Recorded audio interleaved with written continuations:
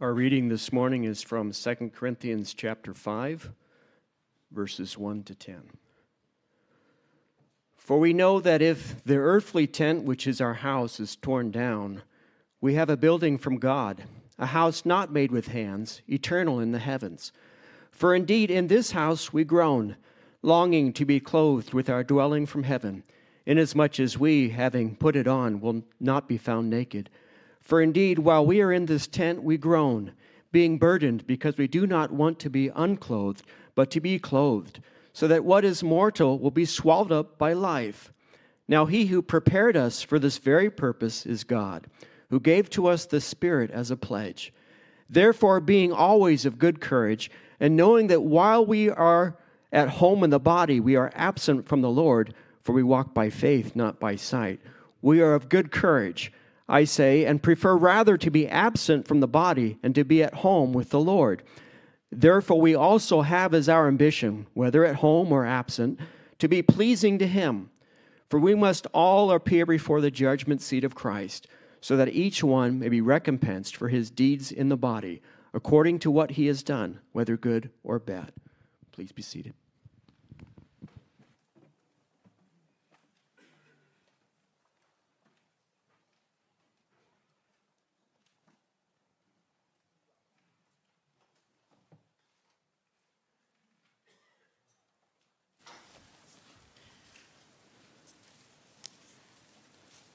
Think of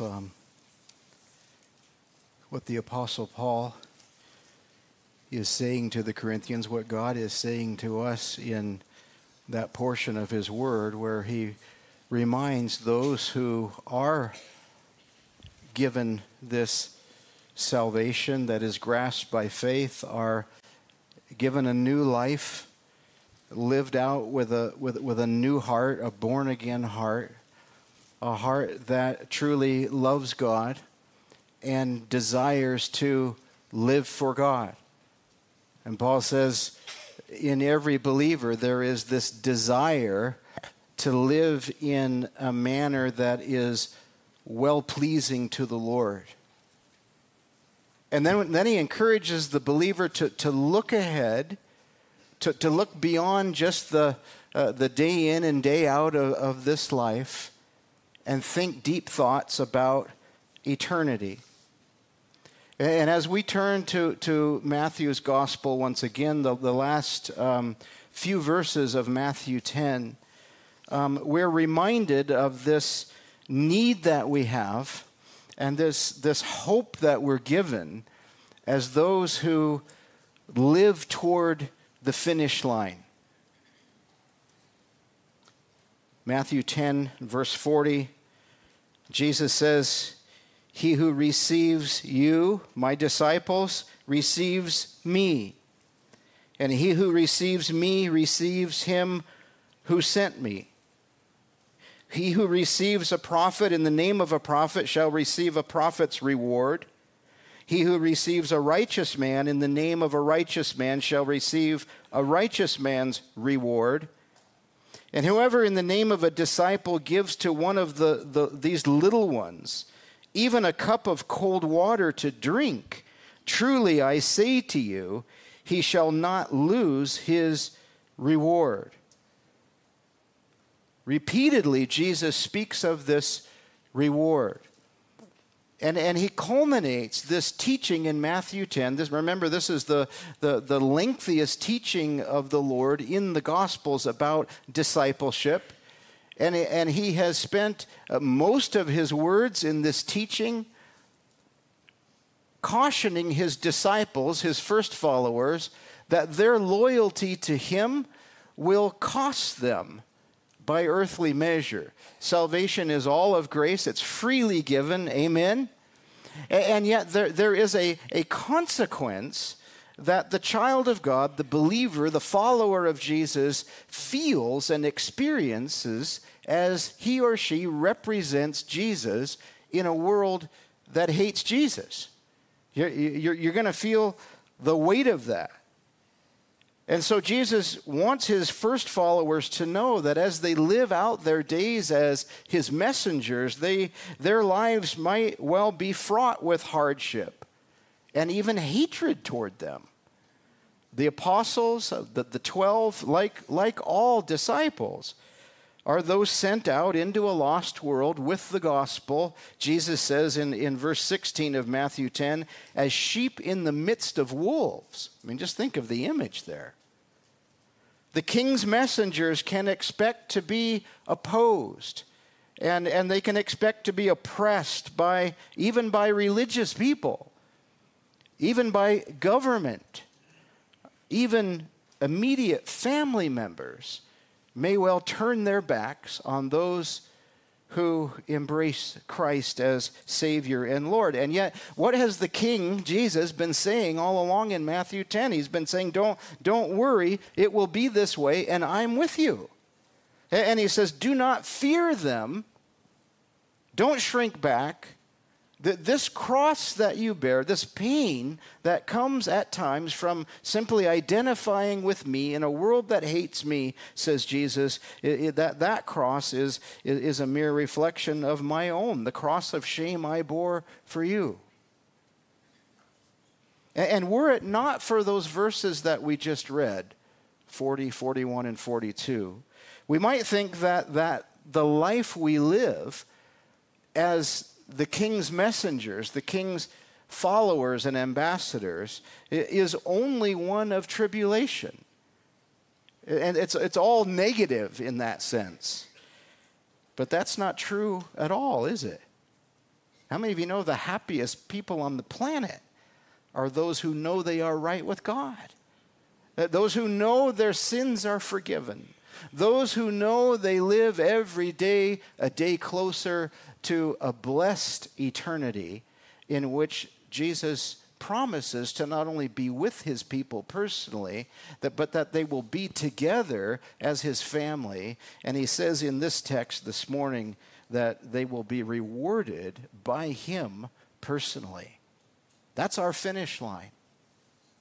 Yeah, you do swim upstream as a disciple of Jesus in this world. You are opposed, perhaps, disregarded, shamed in some of your relationships, but we do so knowing that there is reward. And then Jesus says, look, one of the rewards you need to be aware of is that there are those who will actually turn to faith in Christ. But look at verse 40.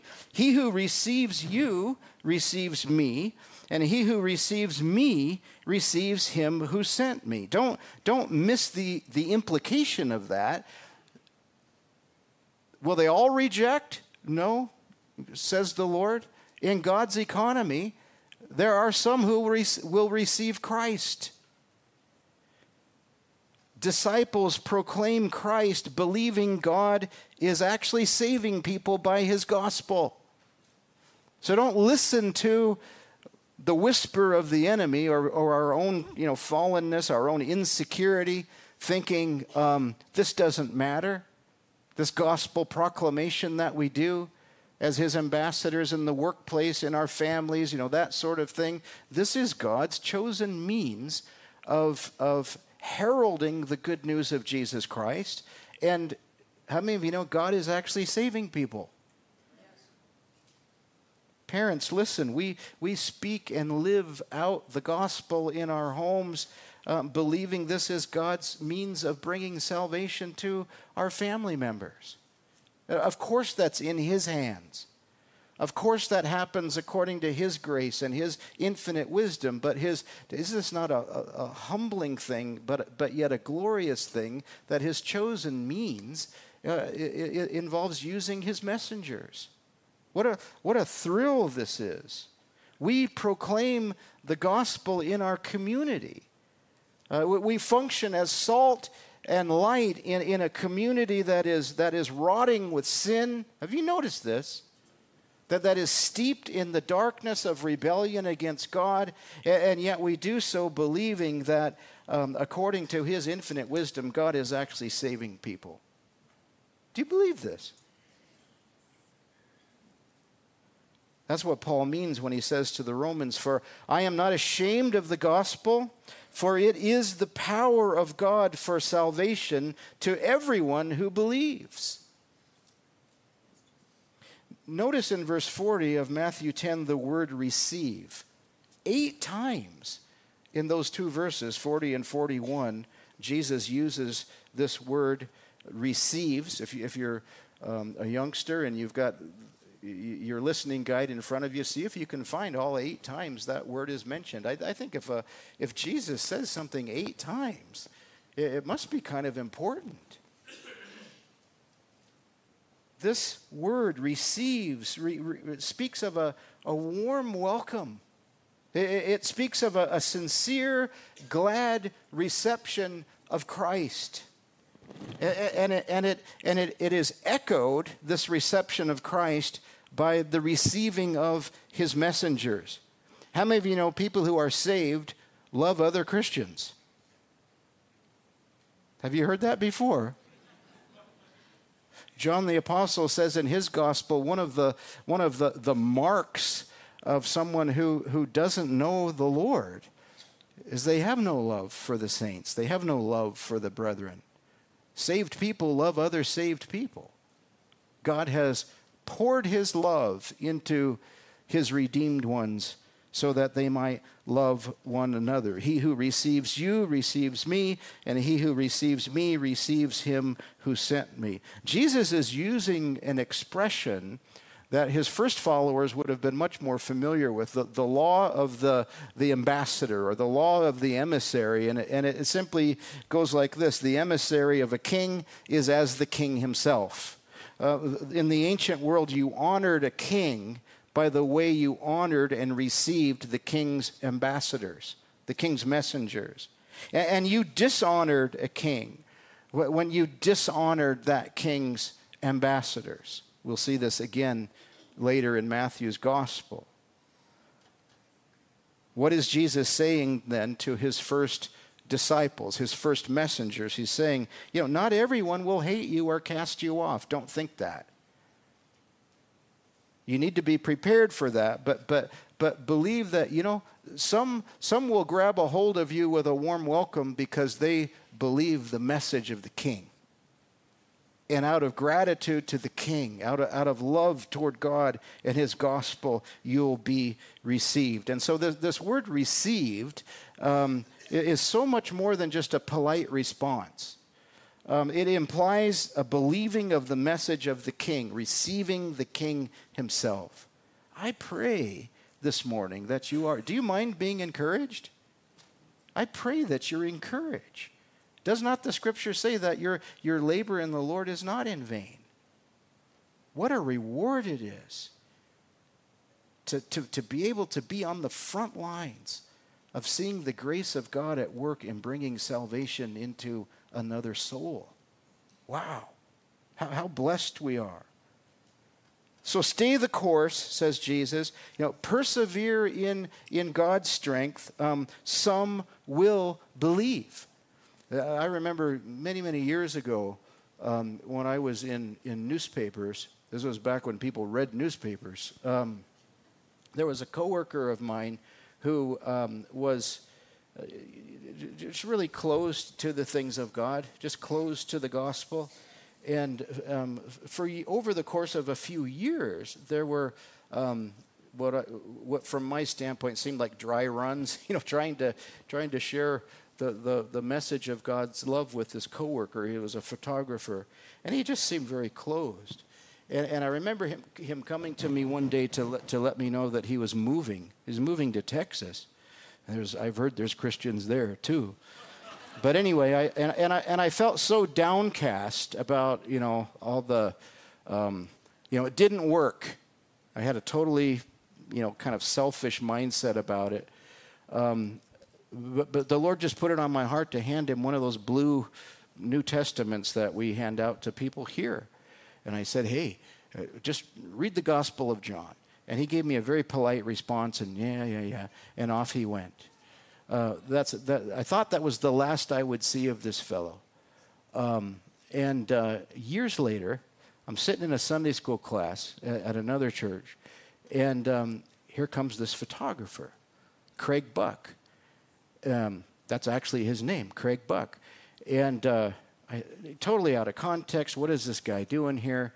a big smile on his face, and he said, you know what? I met Jesus. I read John's gospel, and I just figured you should know that. And my wife is saved, and my kids are saved, and I'm blessed to be a deacon in my church, and I just wanted to say, praise God, and thanks for the Bible. And I can't tell you, I didn't do anything.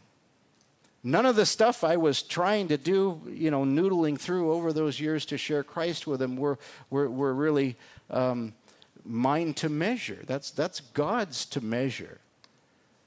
But there's power in his word. There's power in his gospel. And what a reward it is when he blesses us in that way, when others receive the word and receive the living word, Jesus, and therefore enter into God's family and become receivers of other disciples. We are being reminded in this passage, though, that the way we receive other disciples ourselves matters to God. Do you see that in the text? The way we welcome and show hospitality to other believers matters to God. It's as if we're welcoming the King himself into our homes. It's as if we're showing kindness to King Jesus himself when he gives us that grace to show that kindness. In fact, it's a direct reflection of our heart attitude toward our King, how we receive others who are his followers. And I want to just show you, are you still listening? I want to just show you a quick example of those sort of two sides of receiving. In Acts 16, we read of this Greek businesswoman, Lydia. You've heard of Lydia.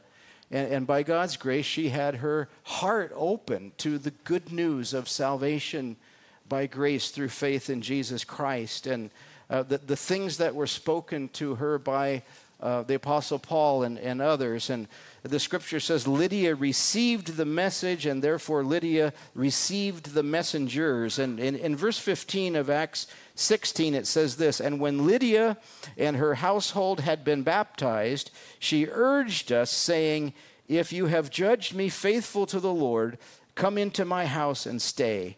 And then says Luke, she prevailed upon us. In other words, she was relentless in this. She embraced, she received the messengers because she had received the messenger's king. This is how Christians relate to one another.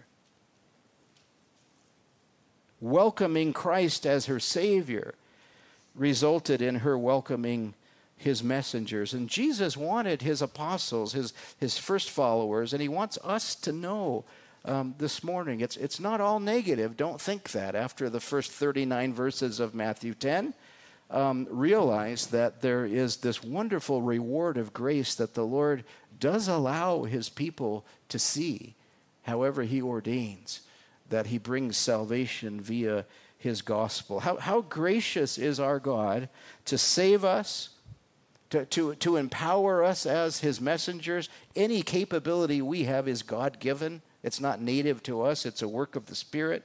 But then he lets us see that miracle of his saving work in the lives of others.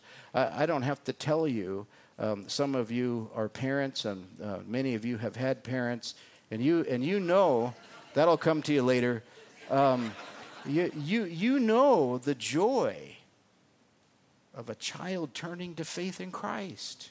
You didn't do that, but the Lord sure let you be one of his messengers, didn't he? Wow. What a reward of grace. 3 John 3:4 says this, I have no greater joy than this, than to hear that my children are walking in the truth. And John the Apostle, of course, is speaking of his spiritual children, those who had welcomed King Jesus, received his salvation, but they eagerly embraced the messenger, their pastor John, the apostle, because this is God's economy. But I want you to notice with me in verse 41, we begin to see that this divine reward reaches far beyond what is only experienced in this life. And that's what I meant earlier when I spoke of the finish line. Do you ever think of the finish line? I mean, do you ever think of the glory that is ahead for you as a child of God? It turns out you're meant to. Yeah, people will tell you, well, some of you Christians, you're so heavenly minded, you're just no earthly good. And we know what they mean by that. What a special thought that is, right? But listen, biblically speaking, if you are not heavenly minded, how will you be any earthly good? That's what Jesus is talking about here to his first followers. He says in verse 41, he who receives a prophet in the name of a prophet shall receive a prophet's reward. And he who receives a righteous man in the name of a righteous man shall receive a righteous man's reward. Think of the scandal of God's grace. That he would save you, that he would do everything necessary to make you right with himself in the work of Christ. You apprehend that not by doing stuff, but by a faith that God himself has given to you. You grab hold of it, and then he says, you know what? Even when you help one of my prophets, even when you come alongside and encourage another righteous person, someone declared righteous through the work of Christ, I'll reward you the way I reward them. And you think, well, how fair is that? How many of you are glad this morning God doesn't do fair? Grace isn't about fair. We don't deserve anything from God. We don't earn anything from God. And yet he is so gracious. God rewards those who show kindness and give assistance to any of his messengers, any of his righteous ones, as if we're doing the work of those messengers ourselves. And I don't know about you, friends, but I just read a verse like verse 41, and I just think, how gracious is my Savior? How kind is my King that he would treat us in such a way. And in promising reward to his followers, he lets us know that nothing is too small or unimportant by his measure. Don't think that. Jesus moves from the apostle, then the prophet, and then simply a righteous person. In other words, in a human economy, you're kind of moving down to less and less prominence among people. And yet in God's economy, we're being told our King regards the receiving of any of his disciples as receiving him, as welcoming him. All gain reward. How different this is. Listen, how different this is from our economy, where we have pecking orders for people, and where we have idols even in Christendom, where we elevate some people and not so much other people. Or maybe we see, not us, but other Christians, right? Not us. It's probably the second service people, isn't it? And so you pray for them. But listen, that's part of our fallen nature, this whole pecking order thing. How many of you are glad this morning that God doesn't do that? In fact, James 2 tells us this: if you show partiality, you are committing sin.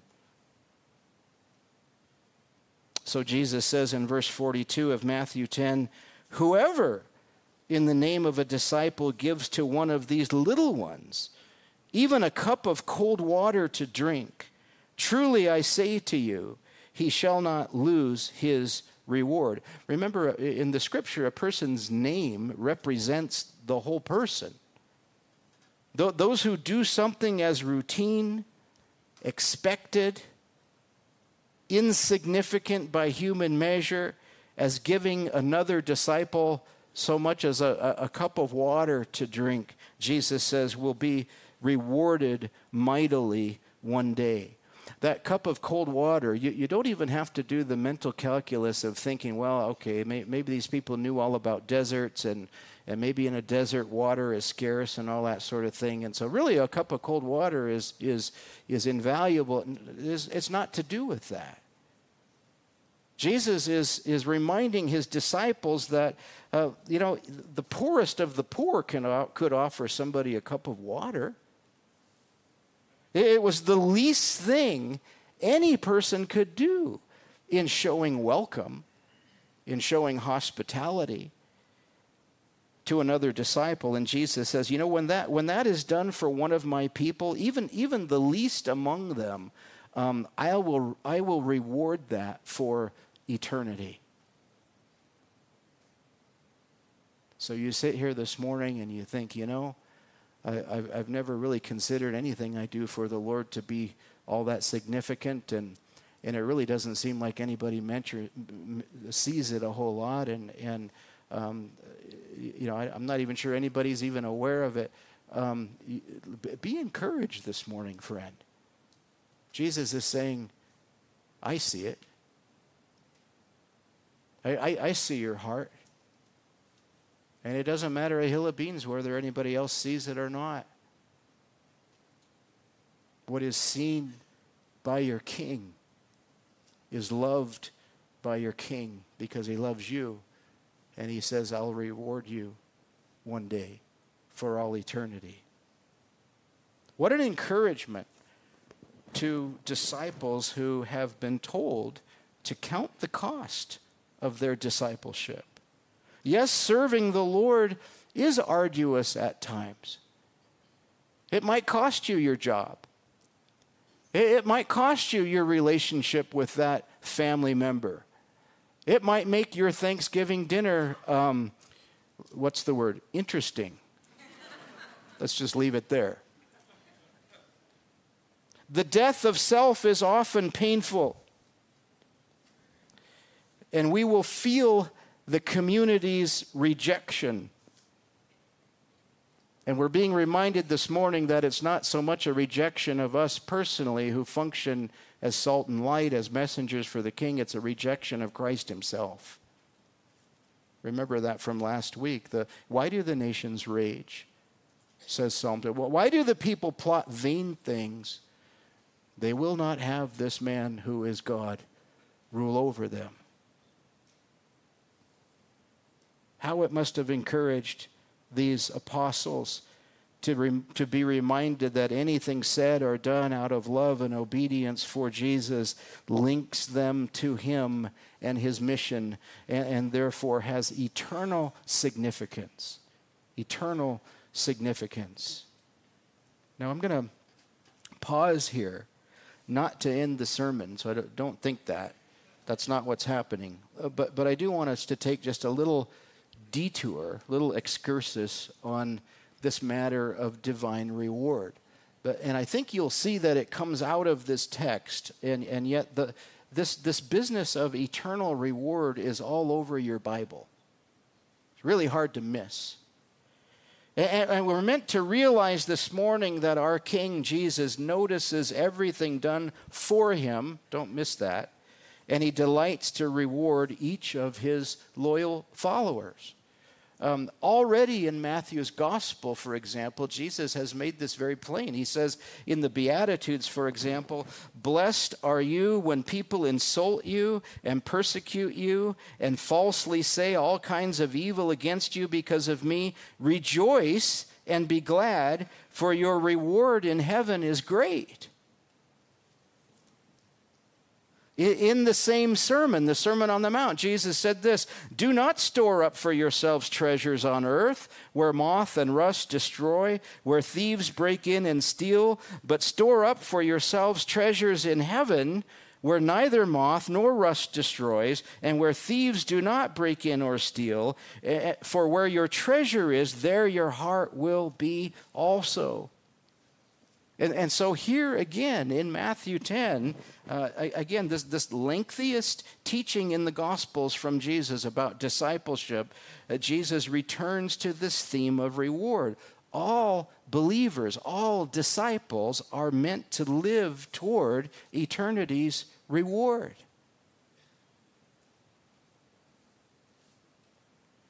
And you might be thinking, well, wait a minute, I thought heaven itself was the reward.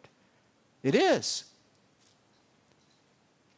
I thought just being a part of the kingdom in its fullness, the new heaven and the new earth, in the presence of my King, in the presence of Jesus is the reward. It is, for sure. But how many of you know the gospel is better news than most of us think it is? Don't think of it as a get out of hell free card. Don't do that. The life of loyalty to the King that is enabled by him in the first place is also a life he promises to reward for all eternity. Did you know that? You ever think about that? What you do with your life as a believer this week has eternal consequences. Listen again to the scripture that Pastor Scott read, 2 Corinthians 5. Paul says, we also have as our ambition to be pleasing to him. Why, Paul? Why? For we must all appear before the judgment seat of Christ, so that each one may be recompensed for his deeds in the body according to what he has done, whether good or bad. And you're thinking to yourself, perhaps, you mean Christians too will be judged? Yes. But not for sin. How many of you know the scripture says, there is now no condemnation for those who are in Christ Jesus? No, this is a judgment for reward. This is graduation day. This is the finish line. Those he has saved by his grace, he promises to reward with even more grace for all eternity. What a scandal is this gospel. How deep is God's love for his children? Eternal destiny, then, is not determined at this judgment seat of Christ, the Bema seat judgment. Some of you have heard of that before. It's the image of the Olympic Games, and where those who ran the race received their crowns. It's a judgment for reward, for blessing, eternal reward. And notice with me that Paul tells the Corinthians, we must all appear before the judgment seat of Christ. And you think, well, no, I want a Christianity where that's not so. There isn't one.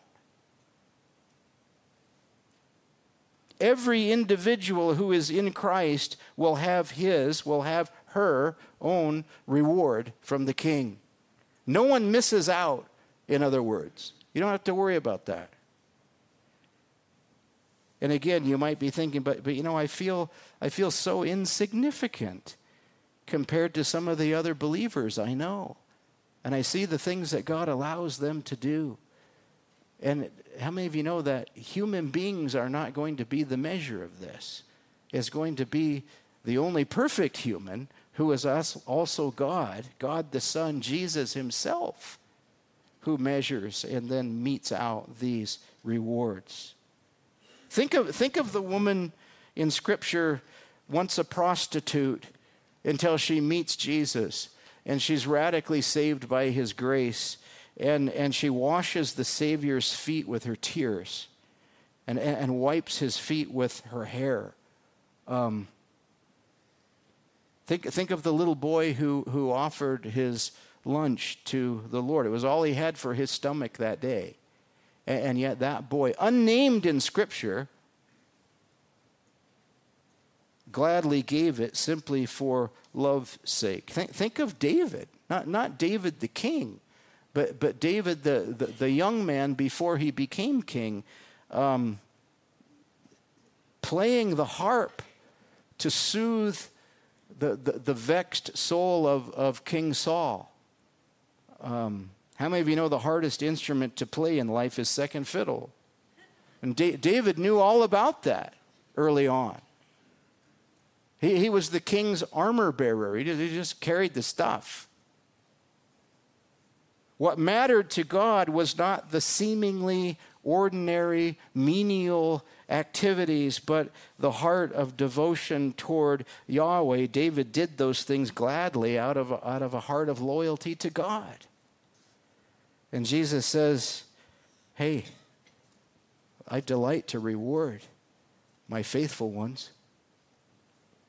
Back in Matthew 10, Jesus proclaims these principles of eternal reward as an encouragement to the disciples whose mission for him does have its dangers, does have its earthly costs. He says, whoever in the name of a disciple gives to one of these little ones even a cup of cold water to drink, truly I say to you, he shall not lose his reward. This divine reward then is personal to you.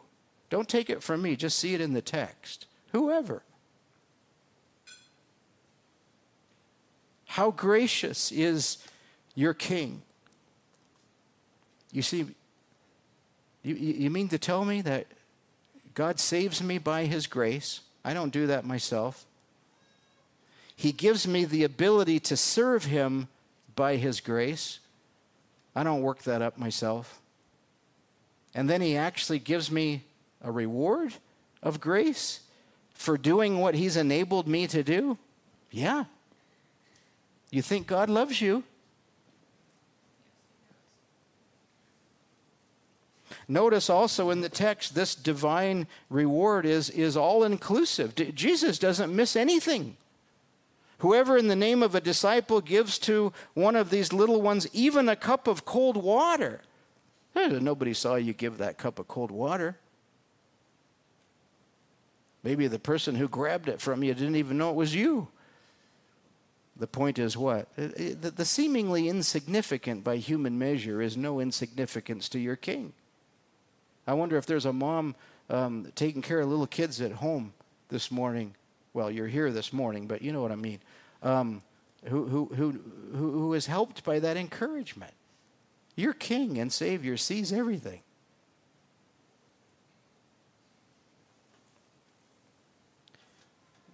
Jesus made clear in the Sermon on the Mount that what is judged is not the activity, but the motive behind it. The motive behind it. He said in chapter 6, verse 1, beware of doing your righteousness before men to be noticed by them. Otherwise, you have no reward with your Father who is in heaven. If your motive is to be seen, to be noticed, think of what Jesus is saying. Well, you have your reward. You got noticed. You got seen. That's a fleeting reward if you want to look at it that way. Well, and what a hollow gratification that would be in light of eternity. How much the better simply to be motivated by love toward God. And Jesus says, and your Father who sees what is done in secret will reward you. The secret place of your own heart, where motives are kept, the Father sees. Think of, for example, the widow's mite. Motive, not magnitude. Or think, if you want to look at it in the negative sense, what Jesus had said in Matthew 7. Didn't he say, hey, many will say to me on that day, Lord, Lord. Didn't we do this and that and the other thing in your name? And Jesus says, depart from me, I never knew you. In other words, I see your heart. But here in Matthew 10, the tail end of it, Jesus speaks of his loyal ones, his first followers. We have in our garage, among other things, a box that is almost full of our son's old BMX trophies. When he was a youngster, he raced BMX bikes, and everybody got a trophy. It was astounding. And so we just amassed a bunch of trophies, and they were so precious to him at the time. But, there's a reason they're in our garage. He doesn't care about them now, and he won't even take them home. And you might think, well, is that what Jesus is talking about? Is it that kind of a reward? No, this divine reward is not only personal to you and all-inclusive, it's actually eternal. Your life in Christ is eternal. And so your heavenly reward is eternal. Well, listen to Matthew 19. Jesus says, everyone who has left houses or brothers or sisters or father or mother or children or farms for my name's sake will receive 100 times as much and will inherit eternal life. But many who are first will be last, and the last will be first. This reward from your King is enduring. Many of you know the story of the missionary Jim Elliot. And it was, or maybe you're familiar with the writings of his wife, Elizabeth, but Jim Elliot is the one who famously said, "He is no fool who gives what he cannot keep to gain what he cannot lose." Why cling to time and talent and treasure only to spend it on the things of this life, only to spend it on self, if you will, when any time, talent, treasure, God graciously enables you to have a stewardship of and put into service for Him, it will be rewarded for all eternity. I wonder if that's what Jesus meant when He said, "Store up your treasure in heaven." Eliot, as you might know, was killed by the very tribesmen he sought to proclaim the gospel to. And incredibly, after he and 4 other missionaries were martyred, his wife Elizabeth and others continued their ministry to that tribe. Can you imagine that? And today, by God's grace, hundreds of those tribal members, not the majority, but hundreds of those tribal members in Ecuador have come to faith in Christ. What a reward that is. And it's an eternal reward. Let me just end with this. And by that I mean reasonably soon. Why do you suppose Jesus mentions this reward business at the very end of this discourse on discipleship, during which he has mostly talked about the costs of loyalty to Him? Let me just say, based on verse 42, he says, "Truly I say to you, he shall not lose his reward." In other words, don't doubt this. This divine reward is meant to be a motivation. God is not stingy with His children. Let me just give you a quick example. About 150 years before Eliot was martyred, Jim Elliot, there was another American missionary, a guy named Adoniram Judson. That's a hard first name to say. Adoniram Judson. He served in Burma, what is now known as Myanmar, and he and his wife Anne only saw 18 converts in the first 12 years they served in Burma. They lost 2 of their children not long after they began that ministry, and their family began to grow. When the war broke out between Britain and Burma, resulting eventually in independence, Judson was arrested just because he was a white guy. And people just figured any white people were therefore traitors. And he suffered near starvation and was placed in irons, and they hung him upside down by his feet, and just horrible things. His wife was so stressed out by all that was happening that she developed some health problems, died in 1826. And my point is that quitting that work would have been understandable. I mean, if you only looked at life pragmatically, how many of us do that? This is what I do because it makes sense. This is what I do because I think it's going to pay off. If you only lived life pragmatically, you would even have other Christians saying, "Yeah, you should just bag it. You should just quit." Doubting God's love for them in their weak moments might have been understandable. Assuming they were not in His will because of their circumstances might have been understandable. How many of you have been down that road where it's really difficult, so it must not have been the will of God? Really? And it was Judson who said this: "It is too late to mend the days that are past, but the future is in our power. Let us then each morning resolve to spend the day into eternity in such garb as we shall wish to wear forever. I mean, there's a guy who knew what it was to live toward eternity, to live for this reward of grace. I will end with this. It begs the question to us, doesn't it? Well, what is the reward? And I don't know about you, but it seems to me that whenever we think of the new heaven and the new earth, or whenever we just think of heaven, do you find that it's impossible to even imagine heaven given our fallen nature? I mean, we can't even think of heaven without being sort of self-gratifying in that sense. I can't tell you how many times I have heard at funerals, for example, he's just think of the golf course he's enjoying now. Just think, that fishing hole will never run out of fish. That sort of thing. And we mean well by that, but it's a bunch of silliness. I mean, it's a caricature, really. There's a mystery to this, but that doesn't mean we can't know anything about it. The Scripture says that this reward involves each of us receiving our own commendation from God. Wow. To the Romans and the Corinthians, Paul refers to a glory reserved for the saints in heaven. Later in Matthew's gospel, Jesus will speak in parables, alluding to authority and dominion in the new heaven and the new earth. Could it be that our King, who enables us to be responsible stewards of just a little in this life, will give us so much greater opportunity to bring him glory once we've crossed the finish line? It turns out we're meant to think of this stuff.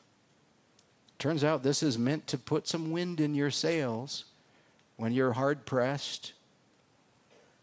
What you do with your life today has eternal consequences. Jesus says this is toward the end of your Bible. Behold, I am coming quickly, and my reward is with me to render to every man according to his work. Let's pray. Father, we thank you so much for your grace, to think that you graciously save us with a faith that you graciously give us, and then you indwell us by your Spirit and enable us to serve you with a new heart that loves you. And Lord, to think that as we embrace those gifts that you prepared beforehand for us to walk in, you reward even that. You are so kind, Lord. I pray that you would use this truth to encourage us as your people in the days and weeks and even years ahead as we serve as your ambassadors in a world that so often views us with disfavor because they are yet in rebellion against you. We ask you this, Jesus, for your name's sake.